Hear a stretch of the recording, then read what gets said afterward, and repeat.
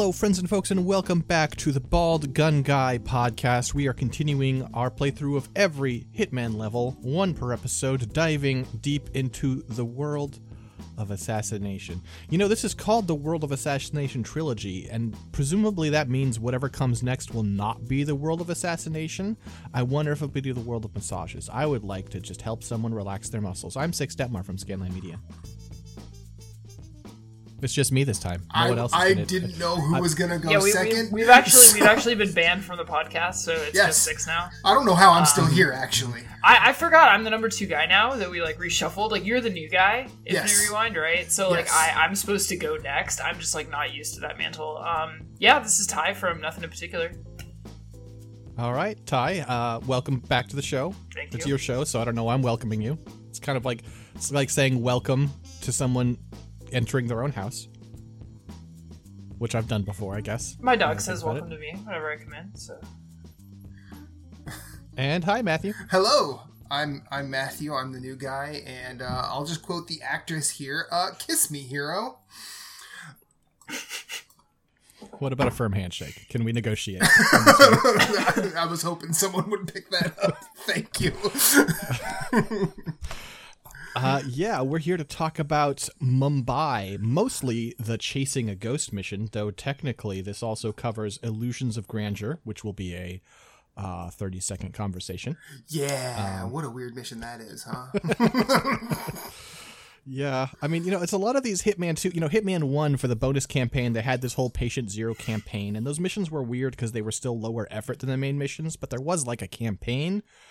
Whereas this one, it's just a day in the life of 47. Here's a dumbass who's really easy to kill. Yeah. Hey, guys. Then you can leave. Yeah. To be honest, I kind of liked it, though. There's something nice about, stepping out into this, discontinuous, little, time bubble where you're just I'm going to kill a magician. And then you just go back. I don't know. Not that I didn't enjoy Patient Zero, but I sort of enjoyed the spontaneity of it, Just... I think it's nice as adding context to 47's career. I appreciate that about it, right? Yeah, these are the routine, just rise and grind, Folgers in your cup kind of days, right? Nothing big, nothing flashy, right? There's no meaning built into this. So yeah, you got to pay the bills, right? ICA is it's a big operation. A lot of mouths to feed over there. It's not always playoff basketball. Sometimes you just do lap drills. Exactly. Yeah, you gotta win the division first. So exactly. Do you think someone's ever recognized him and made a request in person? He's on a plane, and someone's like, "Hey, you're 47, right?" And he's like, "I don't know what you're talking about." He's like, "Hey, can you kill that guy in first class? He's so annoying." How would you prefer? You could just you probably don't have a gun. Whatever. Listen, I'm not picky. I have a rubber ducky. Is there a bomb in it? I'm not at liberty to say. Excellent. All right. There's no way you're getting 5-star silent assassin on a plane with a bomb. Just saying. Oh no, it's one of those speed run ones where you load in, you throw the rubber ducky, you instantly detonate it, then you hit the exit. Yep. And it's 47 parachuting out. And there's the triumphant brr, brr, brr, brr, brr, horn. I'll leave you to prepare. But yes, this time we're hitting up Mumbai, India, which is one of the 8th most populous city in the world. It's also one of the 8th richest cities in the world. It's got a population of over 20 million people, and as such, it is sort of the biggest map in this trilogy. Yes. Does anyone know why it's sort of? Haven't a clue, Six. No idea. It's a weird technicality where you can't reach it, but technically, because they had to render and build all of it, the biggest map is actually Hawke's Bay, because that beach just goes on forever. That's funny. That's funny. I would have never noticed. Maybe if I were playing with the hardware monitor on, and I see my video RAM being shooting you all the way up in usage, I'm like, huh. But yeah, I would have never done that. Yeah, my Steam Deck caught on fire in my Steam Deck. Yeah, this is not anymore because it caught on fire. Yeah, True. as soon as you said the entirely unsurprising, this is the biggest map, or at least like not exploiting the technicality. I just started staring off into space. Like I'm already just like triggered by it's really freaking big, guys, and I'm just like, yeah, sure is. You have some trouble with your prep this time, Ty? I did, yeah. I was telling them before we started recording. I failed this time. I just like. It's okay, so I sat down, I told my spouse, I'm like, all right, I'm going to have fun with this. I'm not going to force myself to do every escalation. I'm just going to have a good time, right? It's Hitman. We love Hitman. We're here to enjoy Hitman.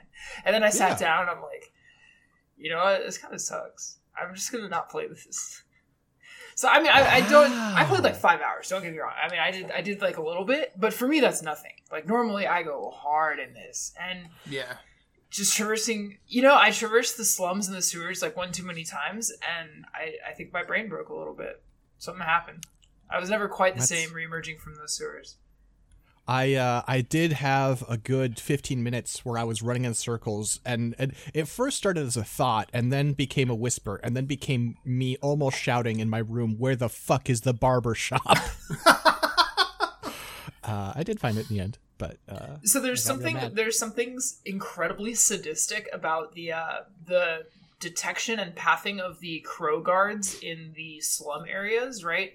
Because it's trivially easy to get around them, right? Like there's zero challenge because the level is absolutely packed with people, right? So there's crowds everywhere. Great new mechanic, we love it, love to see it. So it's not hard, but it's precisely because it's so trivial. But you still have to wait, and you still have to do it every time. I wanted to not play the game anymore, and for once I didn't, right? But like it was just something. It's just something about it. It's like you have to. It's like waiting in line, Like if I'm like actually in line to get in and out or something, like I'll wait in line. I love in and out, right? But this it's a video game. I'm like, you have to do it so many times. I just couldn't do it.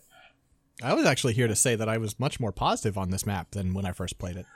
Okay, I will say, and I know I'm going on a little too much right now, so I'll just say, I came into this recording session kind of ready to be totally talked into this map. It was a very strange experience for me. But I wanted to, kind of start off with the honest, kind of exhaustion that I felt traversing the map, and just kind of, this mild irritation. Not like a hotel, death punch kind of experience, but just a sort of ambiguous fatigue, and I'm actually kind of excited to be talked into it by you guys. All right, so let's lay it out real quick. First off, the targets, Rangan Dawood, Vanya Shah, and Wazir Kale. These are four former members of a pirate crew. Wazir still is. He's the leader. Yes. But Rangan and Vanya kind of left. Sorry, what'd you have, Matthew? I was just agreeing with you. I apologize. No, you're fine. Rangan used to be their cashier. I put this backward in my notes. Good job, me. And now he's a egocentric film director who does crime behind the scenes to make his films work because he's bad at it. Yeah. Meanwhile, Vanya has taken Slumlord a little too literally, and has constructed a literal throne and has someone fanning her. Slumlord royalty. Here we go. She probably is a slumdog millionaire. No. I was trying to avoid that slumlord royalty rather than right. I know you thought this was an either or, but it was me, Dio. I'm sorry. Yeah. I feel like there's they're doing something on purpose, right? With these sort of interchangeability and sort of petty the gaucheness and worthlessness, right, of the figure of royalty looming over the Indian slum, but at the same time the Queen's Guard's outfits are fucking drip-tastic, pretty sick. So I'm I don't know, maybe you do have to have a king or a queen or someone around just so you can have guys looking drippy, but it's complicated for me. Yeah, there are complications to that whole thing, which we'll get into. And then, of course, the Maelstrom himself, Wazir Kale, is you don't know what he looks like when you enter this map, and that's the fun challenge. It's oh man, he's changed his face so many times. Who knows what he looks like? Let's see if we can figure out who he is. And so that's the fourth objective. You have to figure out who he is before you can kill him. In theory. I guess you could probably just start shooting people and it'd work out, but sounds tricky. To be honest, actually, I don't know that would be guaranteed success because, frankly, I don't know if there are enough bullets in this map for the number of people. Like, ask me how I know. But there really aren't too many guards. Even like Queenslayer plus slums plus the construction site security guys. There are so many NPCs on this map. I don't know if you're guaranteed to get the Maelstrom just by killing everyone. Because I don't know that it's possible to kill everyone on the map, is what I'm saying. But only some people have the blue targets, which means they're possible spawns of him. That's fair.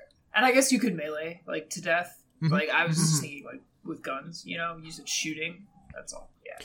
Also, here's a fun trick if you want to find him. You can find him actually pretty easily, which is just excluding the methods that are intended. If you're using Hitman Vision, you find one of those people.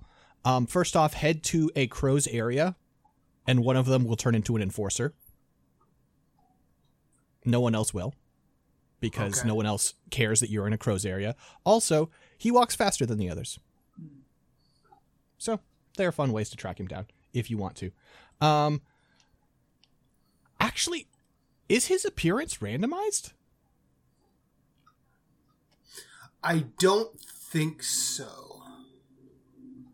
Because I don't think so, mainly because the wiki has him as a picture. Like, it's a picture of the character like red model. Shirt, scar, like all that. Yeah. But the thing that gets me is that doing one of the mission stories, he changes, right, at one point? And I slipped into the room and watched him changed, and, like, his model shifted. Like, his facial hair changed. Oh, okay. I did not have that happen, so... I mean, I wasn't... It looked like that, because I was looking at his back, but definitely his model changed, and I think his facial hair changed. I could, I guess, be mistaken, but it seemed like a pretty full-on transformation, basically. That's interesting. Yeah, I don't know. Also, I noticed I was reloading from a save to do, like, multiple things at once at a lower difficulty level, just to for unlocks and stuff. And I noticed that so the color of the tea, or the flavor of the tea, I guess, is randomized for the tea poisoning one. And like 3 times in a row, I got the same tea to poison. I got like orange tea or whatever, which is actually green tea. It's very confusing, but the orange stall, right? And so like I wouldn't be surprised if, so for me, he was always in the same outfit. But also if I was just by chance getting the same like random seed each time I loaded that, because it was only 3 loads or something. So I just might not have seen him in any other thing. Or I mean, if you weren't restarting the whole map, if you were just loading a save, it probably decides when you load in, right? Well, yeah, I heard specifically the T thing resets on, so you can't save scum it. Again, that was just my experience though. Again, this could just be like Hitman 2 forum lore or like Reddit lore. I don't know. Yeah. Sure. Well, regardless, here's the fun part that I always do that nobody else actually cares about: the plot ramifications of this. No, I care about it. I care about this too. Then I don't have to pay attention when I actually play the game. I just listen to you. Like, oh yeah, of course. Well, this one was really important. First of all, at the start of the mission, part of our briefing is that Lucas Gray's militia has released a hostage video, and as part of it, it exposes the existence of Providence to the rest of the world, right? Yes. So everyone knows the Illuminati exists now. And we're still going to work on chasing that one down. That's not going to come into effect just yet. But we are tracking down the fake IDs from the Delgado cartel from last mission, which has led us to Lucas Gray's top lieutenant, who is the Maelstrom. And after killing them, you get a lead and you go find Lucas Gray. And 47 finds him and puts a gun to his head. And then he's like, wait, I remember you. And I remember this place we're in. And we should kill the Illuminati. And that's the story for this one. I mean, why kill me when we can be friends? That's a good point. I didn't think of the friendship option. It's usually not in the contract. Yeah, that's actually where the series is going. It's just going to be like a relationship simulator. It's going to be like a Persona 5 or whatever. I'm here for it. You have to do scouting runs so that you can become better friends. You're gonna be like, You have to gather intelligence. Oh, you like this too? He is my favorite cricket player as well. Yeah. Oh, come on, have a seat, buddy. I was just listening to The Black Parade. Do you know that album? Agent 47 listening to My Chemical Romance makes me happy. Well, he is not okay. So. I can just see him going, I feel nothing. So yeah, this brings us to the map proper. I think that this map is too big for its own good. Hard agree.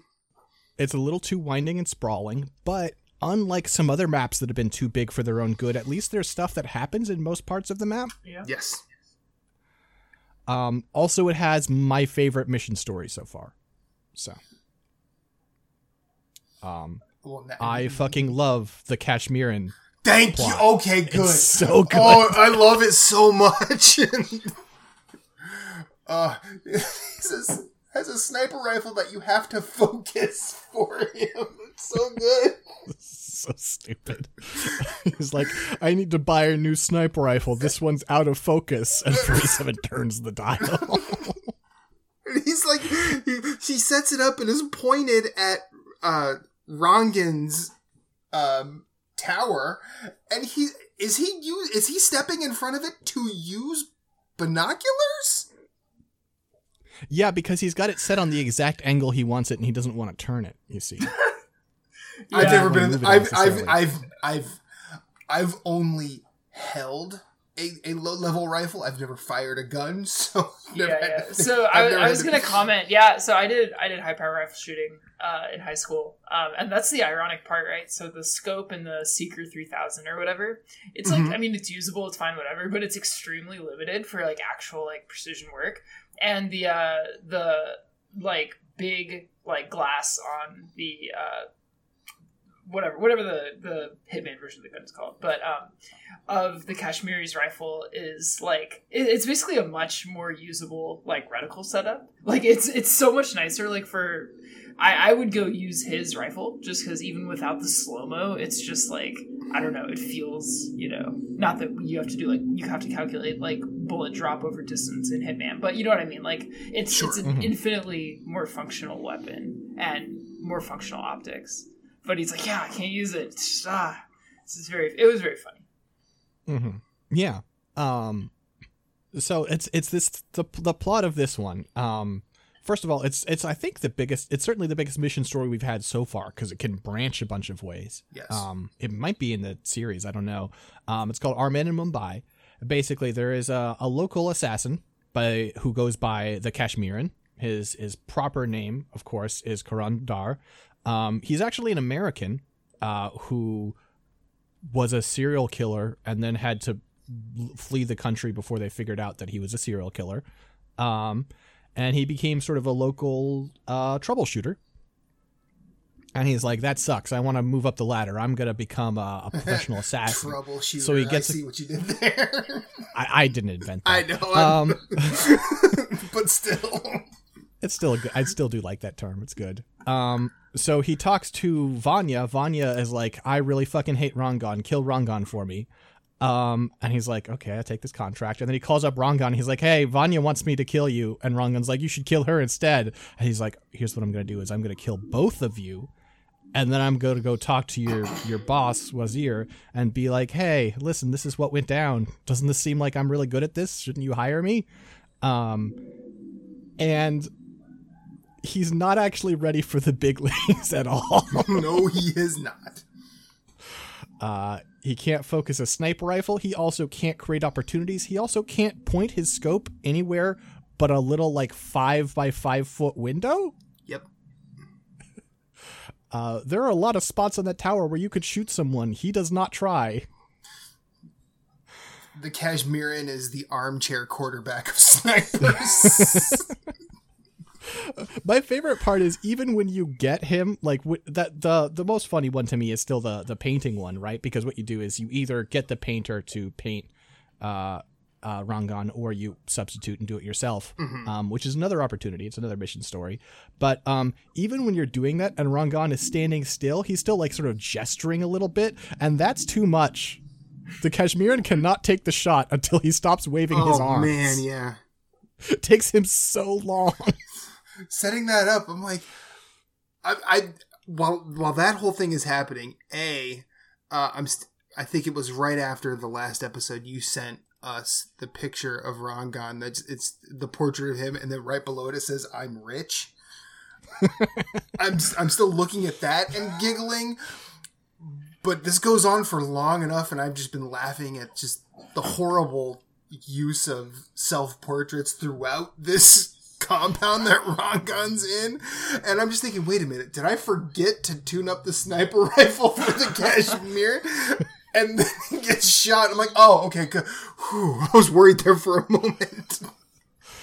Yeah, I will say that I had an embarrassingly difficult time zeroing the red dot I put on my AR a little bit ago for no good reason. Like, I got it done, but it was one of those situations where like ammo is so expensive right now that every extra round, or what feels like an extra round that you have to put downrange just to zero, is like especially painful because it's like 60 cents a round right now. And I was like, damn, I feel this. It was like when the Kashmir, because I had totally forgotten about that from when I played this game before. And this time I was like listening to the dialogue, and I'm like, oh, this is painful. I feel you, my friend. But what if Ty, what if you went to the shooting range and there was a rifle already there on a tripod pointed at the bullseye, and all you had to do was pull the fucking trigger? Well, it doesn't sound like a lot of fun, but if I'm getting paid, I'll do it. Is that what happened then? Isn't that it took him that long to take the shot? He was just like, man, I thought it'd be more exciting than this. Yeah. He's in it for the sport, you know. He's like, let me give him a chance. Let me wait. Maybe he's going to move, and then it'll be more exciting. Yeah. I mean, I don't want to spend the 60 cents for the round if I don't have to set up that shot myself. It's about the craft. It's about the work. Yeah, really is. So you get that shot, then you do the setup with the laundry foreman, either, again, doing it yourself or, getting him to have the meeting with Vanya about how he's going to turn this laundry business around even though it's doing fine. Mm-hmm. And then there's another shot, and then he calls up the Maelstrom, and he's like, you don't know who I am, but I just saved you a lot of trouble. You should hire me. Next time I apply for an X-ray job, that's exactly how I'm going to open my cover letters. You don't know who I am, but I'm going to save you some trouble. And so the first time I did it, I went in myself disguised as the Kashmiran to have the conversation, and 47 handles it really well. And I was kind of expecting when the Kashmiran when you get it so that he gets to go in, that he would fuck up the conversation and get shot. Yeah. He doesn't. He does fine. But I was really looking for a moment where he's like, just some people need shooting. And the Maelstrom's like, okay, you're an idiot. Bang. Some people need shooting. Oh. But yeah, that's my favorite mission story I've ever done. Just that there's that whole arc. You can meet the Maelstrom yourself or have him do it, or also there are off ramps where you can get Rangan killed and then call Vanya and be like, hey, I did it, or the opposite. Right. Which also allows you to set up one of my favorite challenges, which is on this one. If you do kill Rangan and report to Vanya, she calls the Maelstrom and she's like, hey, we should talk, and you can interrupt their meeting by crushing them with a train. Yeah. Which is pretty good. I guess this is my main thing is I don't feel like there were a lot of I didn't love moving around the map. It wasn't the worst, but it wasn't great. Right. And I don't necessarily love the art direction for this level, but there were so many moments that I think were really excellently executed that I really had a good time with. There's that. There's so I assume we all did the barber one, a close shave. Yes. I wanted to also get the challenges for using leaving via taxi and buying all the cloth, which costs a bunch of coins. Yeah. And so really early on, when I opened up the shop as the barber, the maelstrom came up, and I was like, okay, and I killed him, and he was the last target, and it's the triumphant music, and then I just go back and I shave 7 more people. It was hard to hear the conversations because the horns were so fucking triumphant the whole damn time. And I just that was really funny to me. Yeah. Just breaking the economy, you know. Are there any other like sort of more designed set pieces here that really spoke to people? So I had a funny thing, and it's barely worth mentioning because it's not.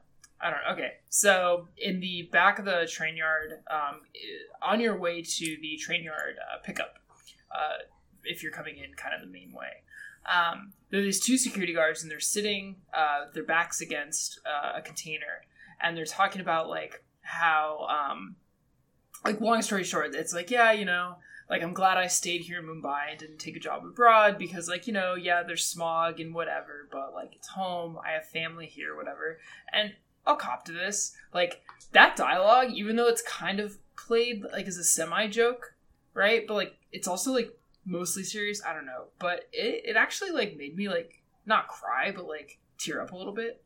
Because, like, I if people don't know, I live on the East Coast. I'm from Southern California.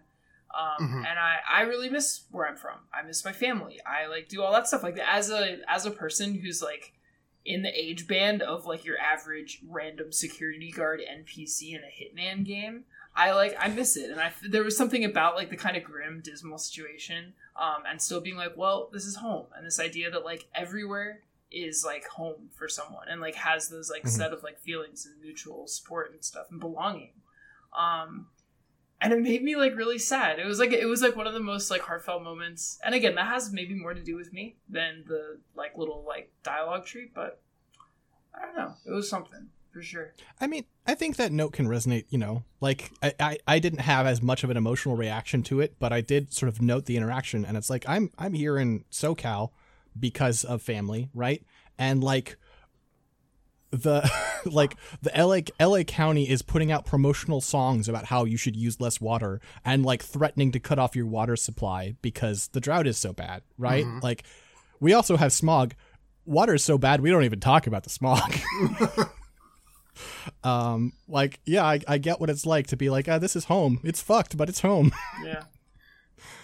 Well, I this time out doing this mission, I started doing my playtime after coming back to Philly from visiting my hometown. The reason I was visiting my hometown was to do the celebration of life for my father. And so I was kind of surrounded, my partner and I were surrounded by family, and most of which she had not had the chance to really meet yet because we got together in 2017, married in 2019. The pandemic happened, and we've not really had a chance to go back to the Midwest.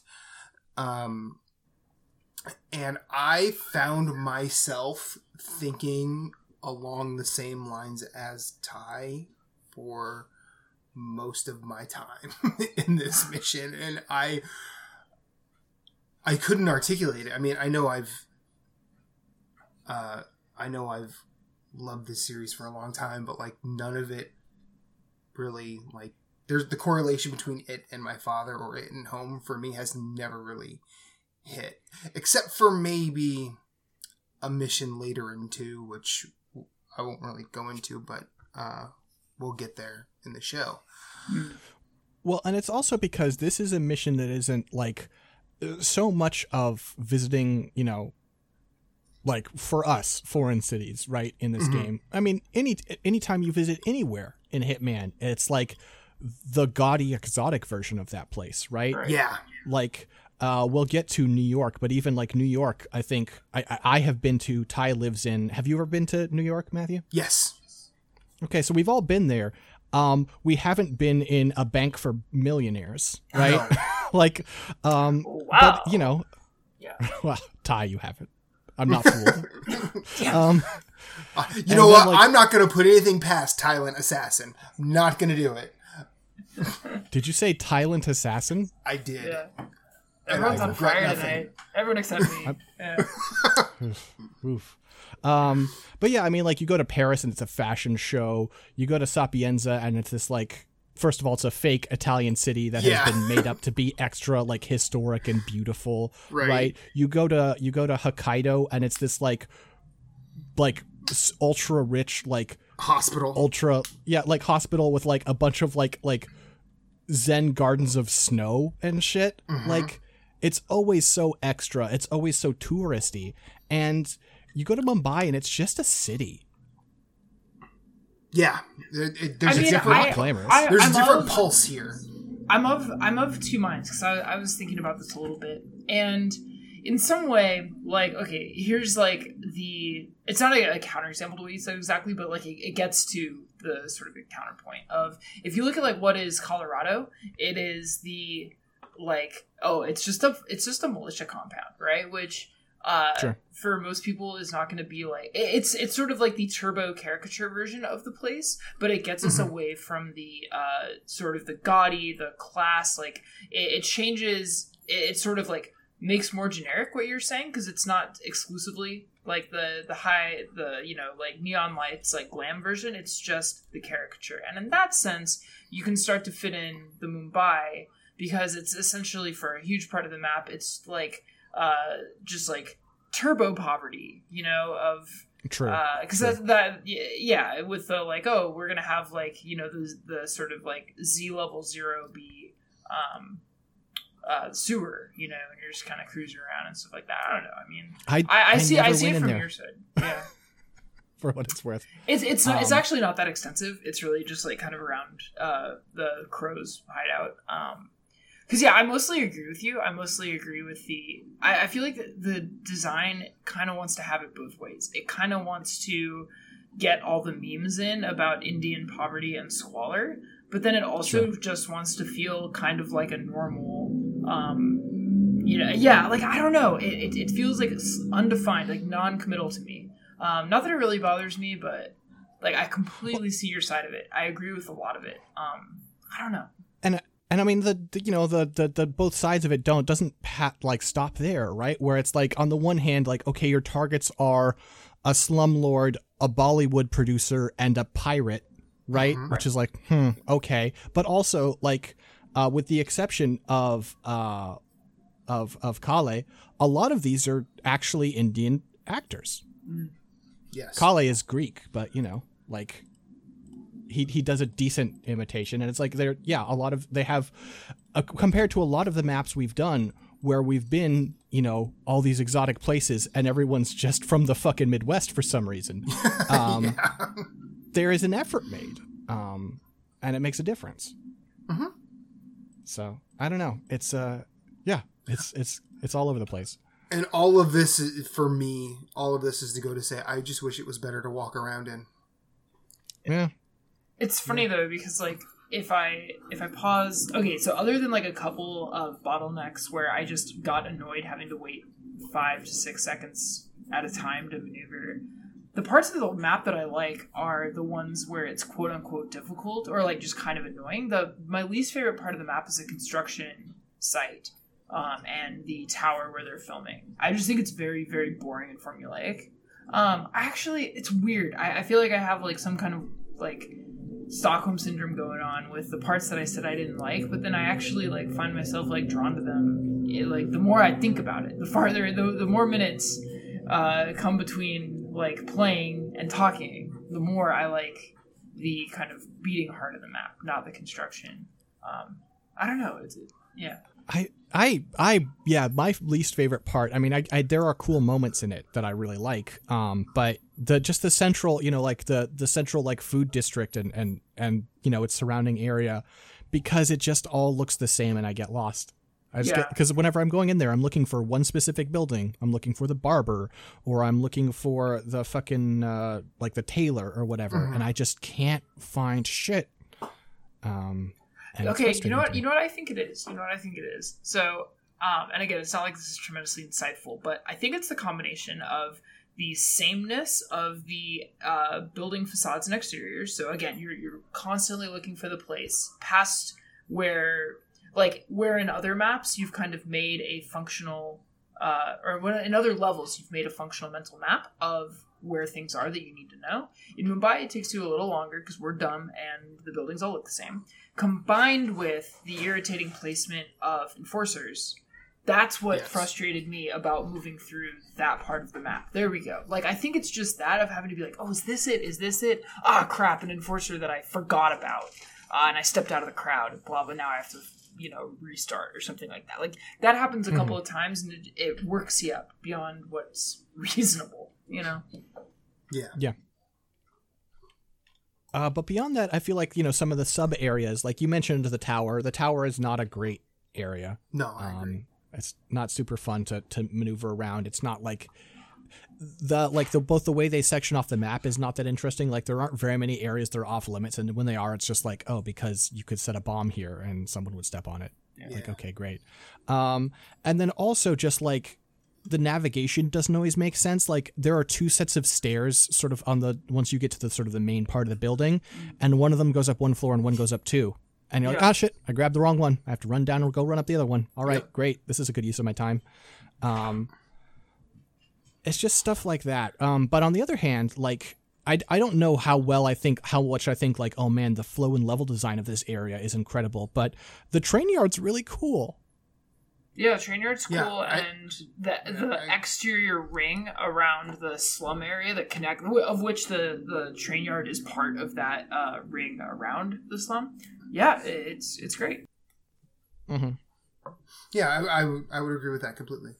Like, the tower is not great, and I like the train yard, and I think the first time I played this in 2018, was it 2018 when Hitman 2 came out?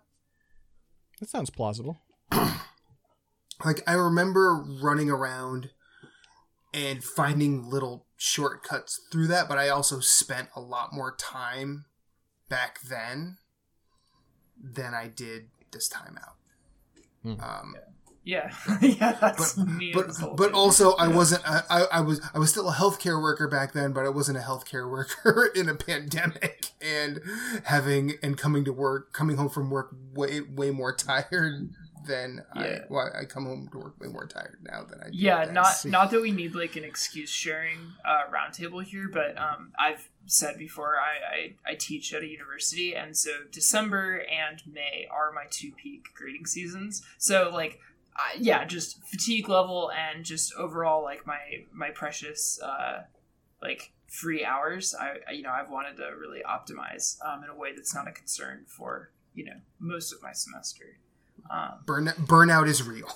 it is real, Yeah, I do. Oh, sorry. I just thought of something like, sorry, I feel like we're not going to have that much to say about the tower. I mean, maybe beyond like the set piece kills and stuff, but like just like the design overall. So the sort of half finished construction reminds me of, it's like the easiest kind of laziest like trope that allows you to design a level however you want. And it just, for me, it sends me back to that first like training mission with the boat. Not that there's anything wrong with it. It's totally functional, but it's one of those like, this isn't even real. It's like the easiest thing to do.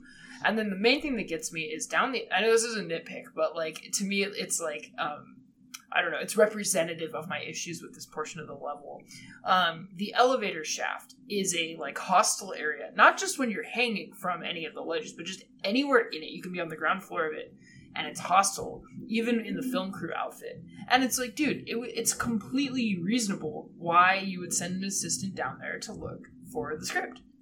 So basically, in the Hitman games, I kind of expect the NPCs to give me a wider berth than I would have in real life. You can be a total weirdo freak and do a lot of stuff in Hitman that you would get side-eyed for and arrested for in real life, right? I don't expect it the other way around, for people to just like freak out that I'm climbing to the bottom of this elevator like shaft to get something that fell down there that we need. That's like completely reasonable. I don't know. It's just that it was just like, oh, they made this area totally off limits in every manner of traversal just to raise the stakes of traversing it, just to make it feel a little bit heart pounding. And that's just lazy, because there's no good reason for it if you're wearing the right disguise. None. Yeah. Right. Yeah. It's also like this is just a game mechanics thing overall, and it's not even something I really like am really upset about, but like it's something I bumped into a bunch this time for whatever reason, which was I had a bunch of instances where I was waiting for something to happen, And so I would be standing still, and an NPC would patrol into me and then get really pissed. Yeah. It's like, buddy, come on. You're just standing there and someone walks in and goes, fuck off? Yeah, I was more amused by it because it didn't break any of my runs. I would feel differently if it had, for sure, but just the sheer density of NPCs on this level makes for a lot of really, really funny things, because at least in my like instance of the game, when NPCs collide with one another in their little pathing routines, often the animations will like hang and get caught in a weird state, and just like it turns into like a funny graphical error, just like little low level shenanigans ensue, and you see that so much more on this level than like any other level that I can remember, just because there's so many people kind of running into each other. But yeah, it's just kind of constant. I don't know. One thing I really liked, and I brought it up, and honestly, it probably would have gotten annoying, but I wish we'd seen more of, is a mechanic this level messes with coins, right? Yeah. Where there's the taxi exit, and like you have to buy cloth and stuff. There isn't much more than that, but I think there's like the phone booths use coin, but okay. I like the representation thematically of the fact that living in a city is expensive. I just think that's cool.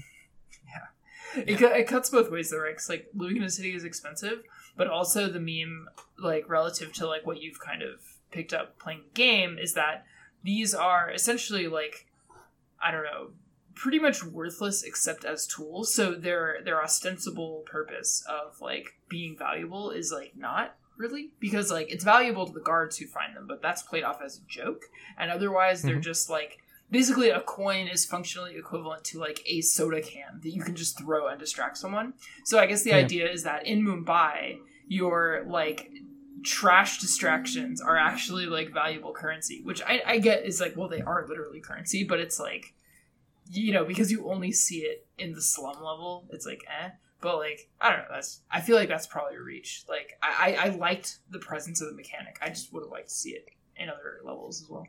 Yeah, and it does make it weird, like just the way that, like, I mean, as you say, you're so used to coins being this tool that they are like, literally, they are one of the most literal representations of currency across all media. Look, it's a gold coin. We all know this means money. Mm-hmm. And then you use it as money and it feels bizarre. Yeah. Which is just funny. Also, there's the fact that like a lot of these are like, I mean, you look at these coins and they have like the ICA logo on it, and everyone's like, yep, that seems legit. And you're like, yep. All right, maybe it's just a fucking John Wick situation where secretly everyone knows the hitman, the assassin money, and it's like, okay, yeah. This is right this way, Mr. 47. This is a dark web dollar coin. Or, I mean, at least they made them coins rather than just saying non-concussive, non-explosive soda can. Sure. But what if you could kill people with coins, though? What if you could? Okay, here's an idea. You drop them at the top of a flight of stairs, and they slip on it and fall down the stairs. Yeah, no, I can see it. No, I actually think it's kind of an oversight. I feel like of all the things that 47 is capable of, like he should be able to like throw a coin with great enough precision and force to like go into someone's eye socket and kill them or something. I do want to do like the briefcase like two-handed overhead throw, and then the knife thunk sound effect, and then target down. Or better yet, when they after IO does the James Bond game, or maybe they could just put this in the James Bond game, you have the one instance of crafting in Hitman where you can combine a bunch of coins with a sock. I don't want to burst your bubble, but there is an instance of crafting in Hitman. I was being, we haven't gotten to it yet. I was being facetious, but yeah. After seeing the implementation of durability and crafting in Animal Crossing, I never want to hear the C word again. But fair, valid, yeah. I will say, in what we'll get to, the way it's used in the level we'll get to, it's fine. Yeah. It's totally fine. Oh yeah, definitely fine. Because there's no durability. Exactly. It's just like, hey, you have upgraded an item. Mm-hmm. Anyway. I love upgrading items. I love upgrading items. It's so good. Yeah, I mean, I could go over bit by bit. Well, there is one other mission story that I want to touch on, because speaking of finding it kind of touching, the first time I, in the game's terms, did Flames Rekindled, was when I was doing the Mr. Freeze 2244 suit only silent assassin. Right. So I saw 0 of that story. I snuck up there, I shot the flag, and then I put poison in a random glass, and then I left. And I was like, congratulations, you completed this story. I was like, if you say so. Sure. But for this podcast, I was like, well, I need to actually know what that story was. I'm the host, and I make the notes. I need to know what actually the story consists of. And I actually found it kind of sweet, because it's this story, like, the story is basically that now that he's back in town, the Maelstrom wants to hook up with basically an ex-girlfriend, right? And it's like, oh, okay, sure, he wants to go be a sleaze or whatever. But, like, once he actually arrives and starts talking to her, it's not just that, like, his tone changes and he's really, like, thoughtful and considerate, but also, like, there's a beat where it's like, oh, you have figured out that he used to live here.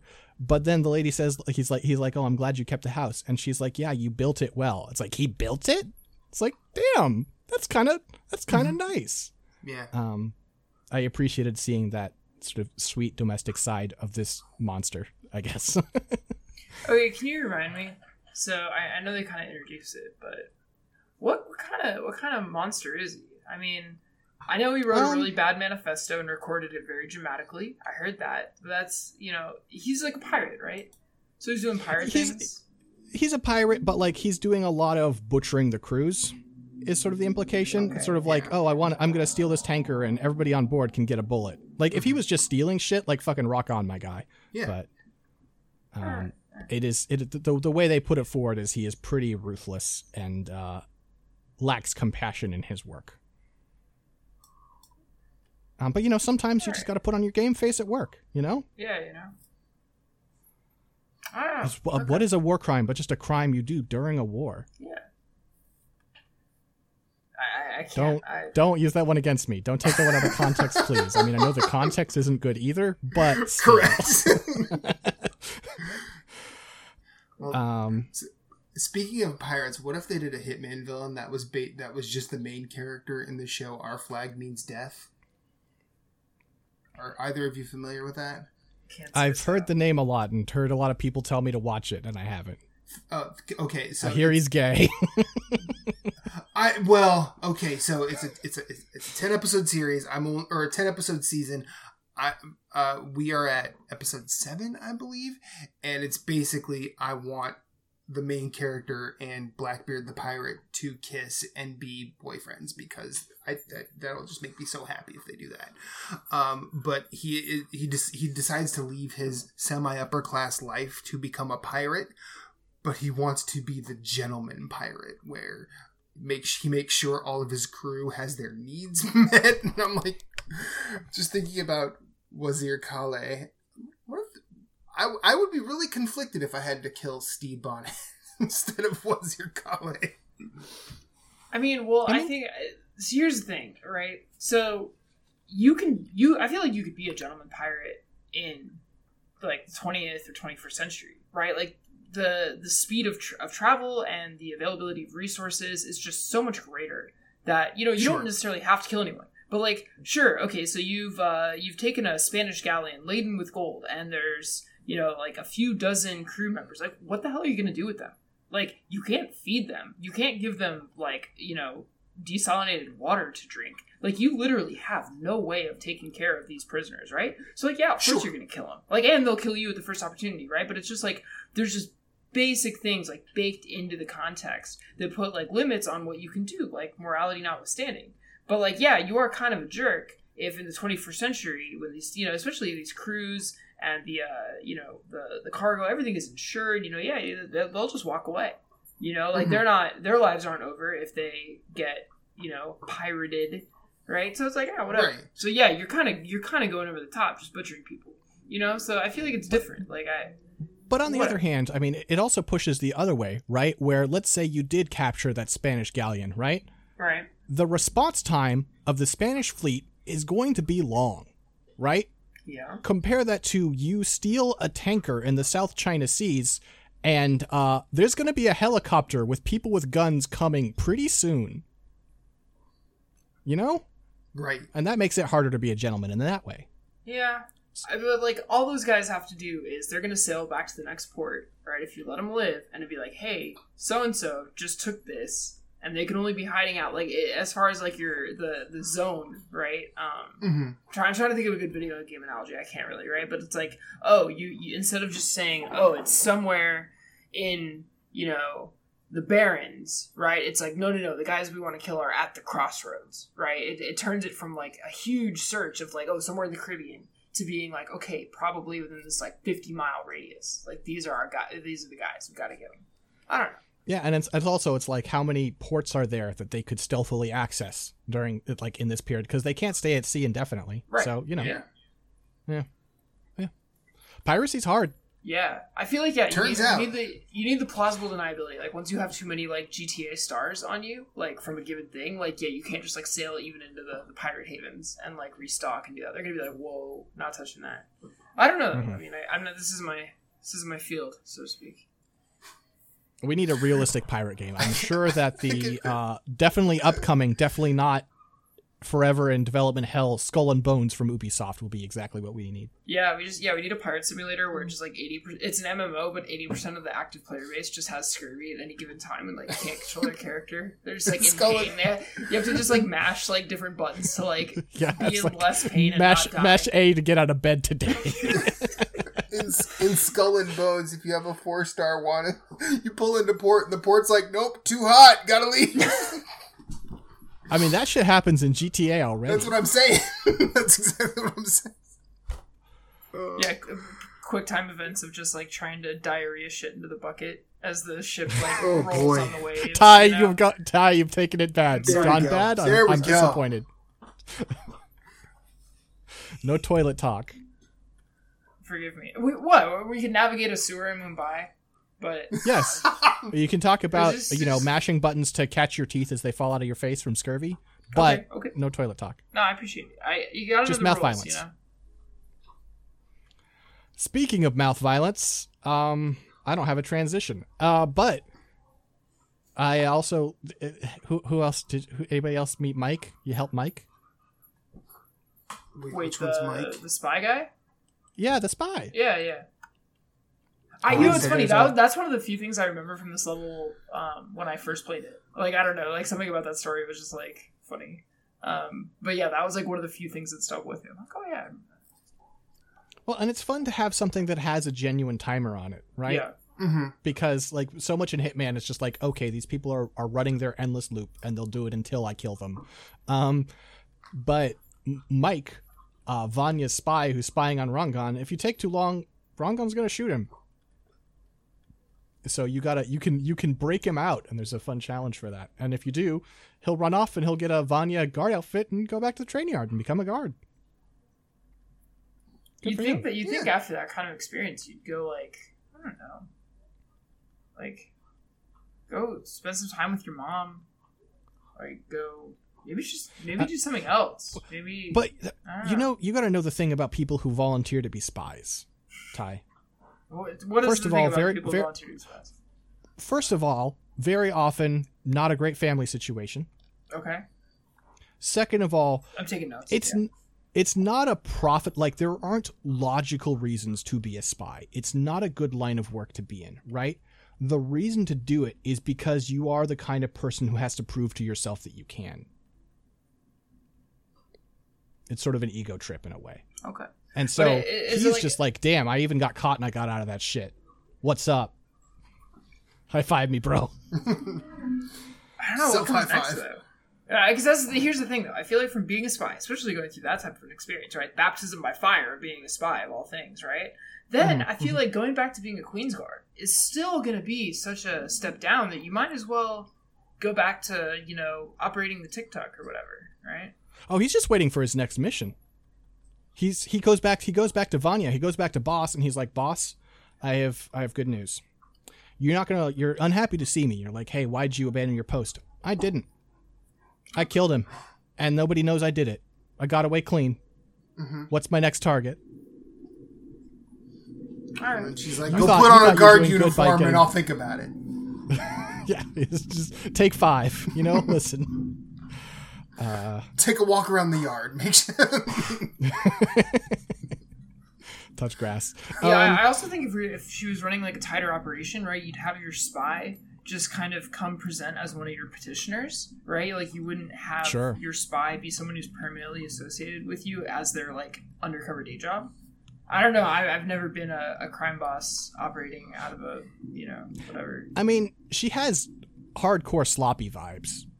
Oh, definitely. She's dumping she's doing the egotistical thing when you go too far where you're like, I'm going to have a bunch of tailors and murder them and dump them in fucking gutters. It's like, Fuddy, everybody knows what you're up to.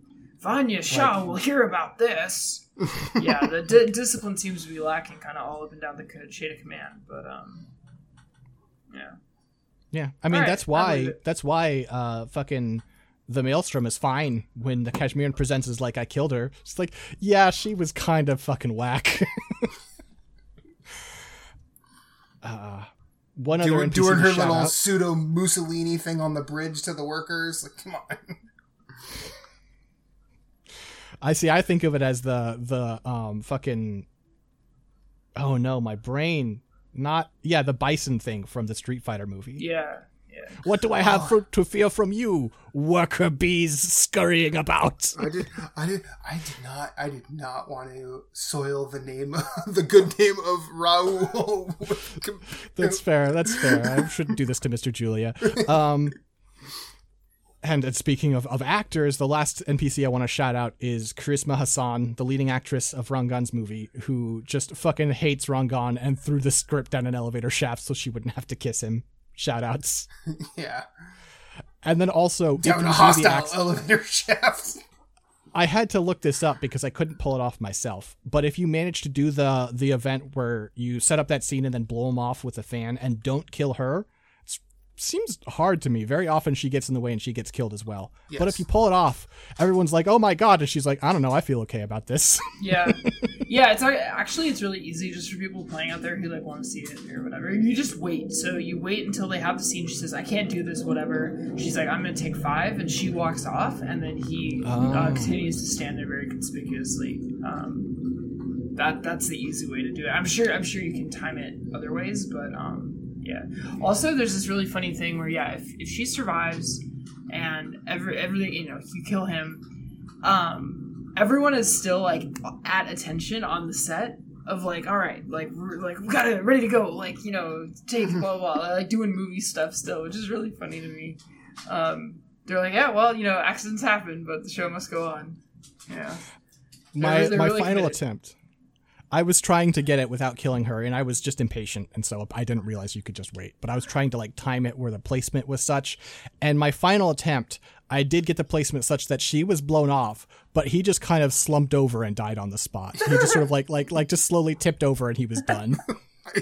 Yeah, I love that. I love that clip you posted 6 because you see her she looks like she had a rubber duck below her and gets just exploded off the roof. She just got grabbed by the hand of God, and he's just like, I'm tired. Yeah. She's in space. Yeah, I was actually trying to set up.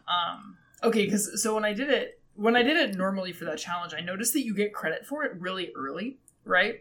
Mm-hmm. And he hasn't hit the ground, right? And you get credit for the challenge. So what I wanted to see is if I could put a micro proximity explosive right on the edge of the roof there, blow him off, get credit for it, and basically launch him in, and then have the thing blow up as launch him like double jump off the thing. But sure. Unfortunately, my game crashed as I was setting it up, and I was like, screw it, whatever. So I don't know if that works, but I feel like there's potential for the ambitious folks in the audience here. I do like in the aftermath of all that, the director makes a call, and based on the dialogue, you get the sense that the people on the other side of that call wanted him dead anyway. Like she's like, yeah, he's dead. We have it on video. Yeah, release that. That's good publicity for me. Can I get to Hollywood on this? Just like shout-outs. I mean, that's the grind set. That's that grind set, isn't it? You know? Yeah. That is, as they say. Yes.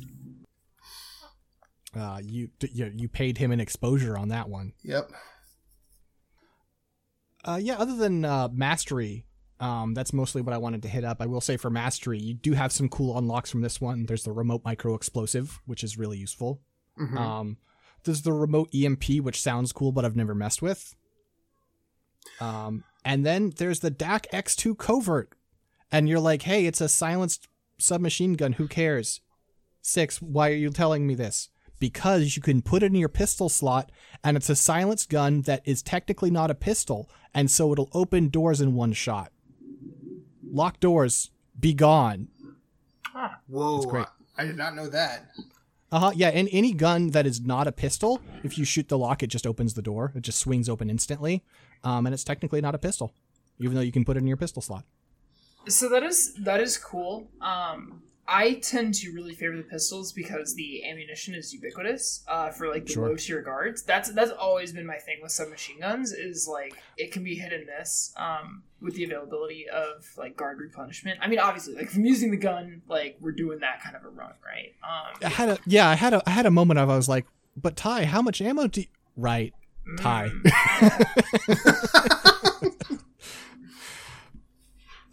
I did have a moment. I went back to Colorado to mess around with some stuff and lead up to this. And I had a moment where one of the challenges was to dump everybody in the slurry pit, like all the 4 targets. Yeah. And I was like, I could probably look up a YouTube video of how to do this, right? Or I could just like, cock my, fucking SIG 5.52. We could just take care of this. Yeah. I didn't survive the attempt. There are a lot of people with guns on that map. Yeah, all of them are relatively high powered, if I remember correctly. And a lot of ways to flank you too. That's the real bitch. There's a lot of ways to flank, and then a lot of dudes have shotguns. So if they sneak up on you, like it's over quick, extra quick. Yeah. It's unfortunate. I think what I need to do is there's the room with the sink in the barracks where the fucking point man is. I bet if I stand in there with a gun, that's a perfect choke point. Oh, definitely. Well, isn't that the one with doesn't it have 2 entryways? No, it has only one entryway. There is a window, but I think it's high up, and NPCs no one ever realize comes they could throw in. grenades. I can confirm that. Okay. I've spent a lot of time on that map. Yeah. So yeah, that's after this, I'll stream myself murdering everyone. That's fun. 6 going big moony. I like it. Yeah. Any other notes before we move on from this one? I don't think so. Yeah. All right. I don't have any. Well, we should really quickly hit up Illusions of Grandeur. As I mentioned before, it is a mission where you are going after Basil Carnaby, who is a basically magician, hypnotist, con man who scammed a bunch of people in London by hypnotizing them to rob their families for him. And then the police caught on, and he bailed. But this is the kind of guy who can't keep his head down, and so now he's trying that shit again in Mumbai. Mm-hmm. And a former victim hires you to kill him. Mostly this is just a workaday assassination. Yeah. In a way that is, enjoyable and good context. The only thing I really think is stand out about this is the challenge wrong person to ask, where you volunteer to be hypnotized by him, and it obviously doesn't work. Right. And that's fun. I didn't realize, I think this was the first time I had actually played this one. I didn't realize you could pretend to be hypnotized, and I think after this I'm going to go try and do that, because I want to know how that works. Mostly he's just like I've hypnotized you, and 47 gives, mind like hypnotized responses, and he's like, yes, follow me, and then you follow him, and he's like, okay, now that we're alone, give me all your money, and 47's like, no, I'm not going to do that. Oh, okay. I thought once you got up there, you could. No, it's not. It's not that elaborate. Oh, unfortunately. Oh, missed opportunity. He doesn't go up there and he's like, okay, tell me about your mother. Like, we don't get that far. But yeah, Just a fine mission. Mm-hmm. Overall, are we going to talk about escalations at all? If you want, sure. Yeah. So go for it. No. All I was going to say is, so I did the sniper escalation. Like I said, I kept it easy breezy this time. I'm sorry. I'll be back to my normal masochistic self next episode. But for this, I only just take care of yourself. If you don't want to do it, don't do it. Yeah. No one is here to make you do that. Die. Oh, but I'm here to punish myself. Anyway, okay. So I did the sniper mission, right? But straight up, so I hadn't done the magician mission yet. Okay, so basically I forgot half of Mumbai, and I hadn't been in that apartment building, the one with the little tower you go up. So I didn't realize that there was like a vantage point that you're supposed to use, right? I totally forgot about the Kashmiran, all that stuff, right? So there is the absolutely the smallest window where an inch of the one dude's head is visible in a pad.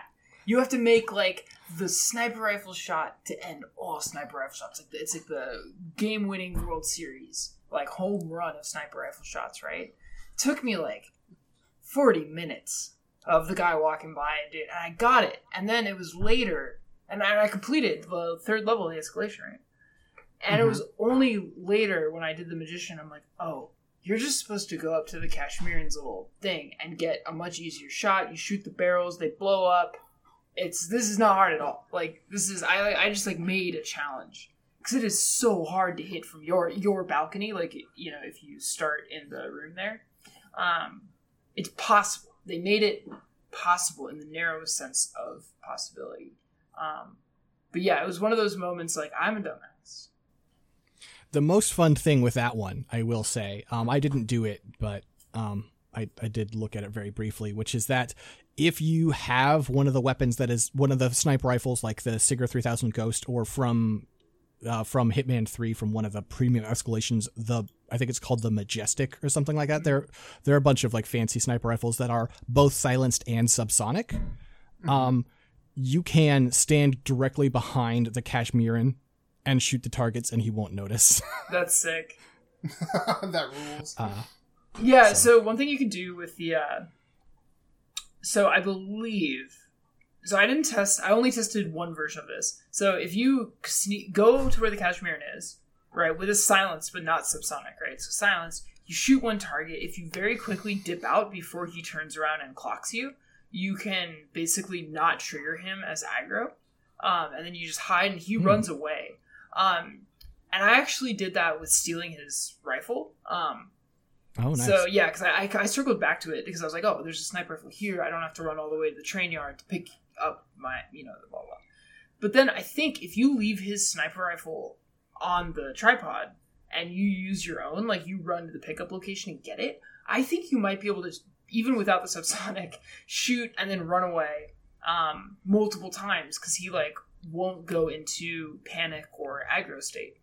I think it might be possible to kill both the guys on that side of the map with keeping him in place. I don't know why you would care, but I mean that's how I did back in Hitman 2. That's how I on PlayStation. So I lost all this progress and it was great. That was how I finally did Sniper Assassin. Is I used the water tower and just every time I took a shot, I went and hid in the fucking like box right there for 20 minutes and then came back out and took another shot and hid back in the box for 20 minutes because they only came to investigate. They didn't alert. It was exhausting. Don't do that. Yeah.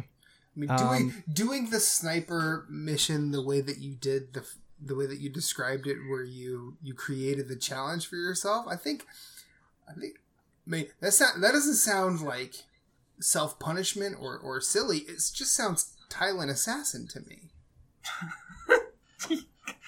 Get out of here. You're not going to make this a thing. This is not going to become a thing. I am stubborn enough to keep trying. No. I just building the merchandise in your head. Yeah, I'm not that creative. I appreciate that you're like trying to like will this into existence on the episode specifically where I just uncharacteristically just dropped the ball and just didn't play well at all. I'm just like, I don't feel like doing this anymore. So listen, I doubly appreciate it. Yeah. Ty, you were going to have to stop referring to it as dropping the ball. You just didn't feel like doing the whole thing. There is no one here, no one in the audience, neither of us are here being like, man, Ty didn't put 60 hours into this. What a disappointment. You did fine. You didn't live up to your own standards. That's your call, but you didn't drop the ball. Agreed. As long as God's still disappointed, we're all happy. God's always disappointed. That's his thing. Amen. So it's ranking time. Yes, it is. If you look at the DM, I have just pinned our rankings, which I should have done before. You can look at it. You don't have to, of course, repeat your ranking. You can make any changes you want, but just in case you were wondering how you felt last time, that's how you felt last time. Okay.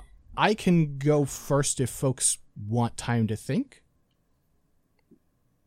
I think my feelings on the matter are, from top to bottom, I am Hokkaido, Paris, Marrakesh, Miami, Mumbai, Colorado, Columbia, Hawke's Bay, ICA, Sapienza, Bangkok. A little bit of changes there, as I think I thinking more about Miami and our episode we did about how I may have overrated it. And then definitely some adjustment from Colorado, because going back to it, I still think Colorado is really cool, but navigating Colorado sucks. Yes. So based on that, I have made the change. Yeah, I think I'm going to have to keep Colorado where it is in honor of the sacrifice of my people being conspiratorial militia members. May their sacrifice not be in vain. Let's see. I think I'm going to put... Okay, you know what? We're going to shake things up. This is going to be a temporary list. Okay, please don't break me over the coals. We're going to keep it Colorado, Paris, Marrakesh, Columbia, Miami, Mumbai, Sapienza, Hokkaido, Hawke's Bay, Bangkok, ICA. And basically what I did there is I knocked Hokkaido down because some of the particular points of annoyance that I had navigating Mumbai that I brought up earlier in this episode, in flashback, in like the brief, quick moments of memory from Hokkaido, I'm like, I had similar annoyances with that map as well. So right now, Hokkaido does not seem particularly hot to me right now. I will probably return to the previous ordering next episode with a little more distance from Mumbai, but that's where it is. Okay, well, as I said, right, Matthew? As I said last episode, I was going to actually give this the proper time to really think it out, reason it out for myself, and I've done that. So it's several changes here, but Marrakesh is still number 1 for me. Colorado is now number 2. Hokkaido is 3. Paris is 4. Miami is 5. Santa Fortuna is 6. Mumbai is 7. Hawke's Bay, ICA, Bangkok, Sapienza. All right. I lost track, and I'll have to listen back to it to fix that, but... I think you have it correct. Do I? Perfect. Yeah. Great. Yeah. Everyone else feels like Miami's pretty mid, and I feel like it's upper mid.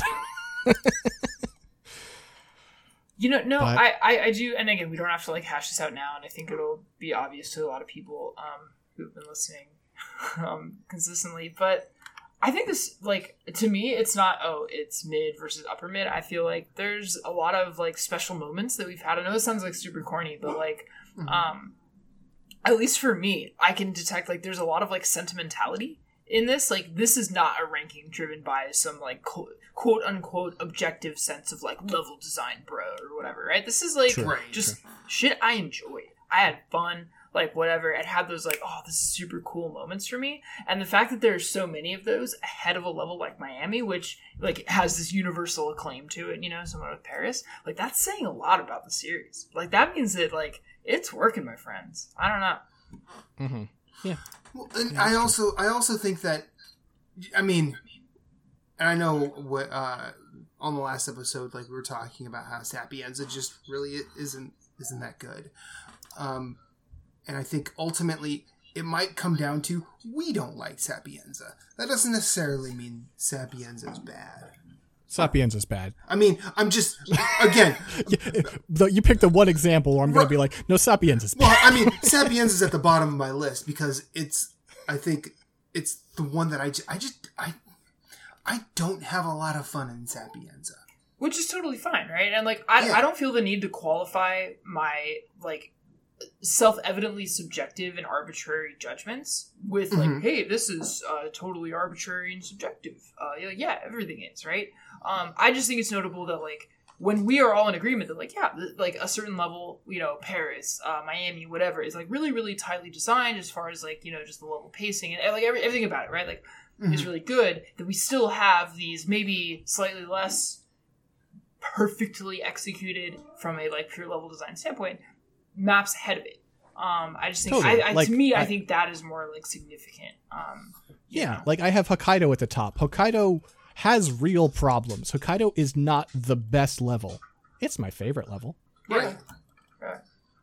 So, I mean, I'm sorry, Marrakesh, the only statement that I will defend it with is you drop a moose on your target. You drop a moose. You do drop a moose. And with that, we're taking it to the plug zone.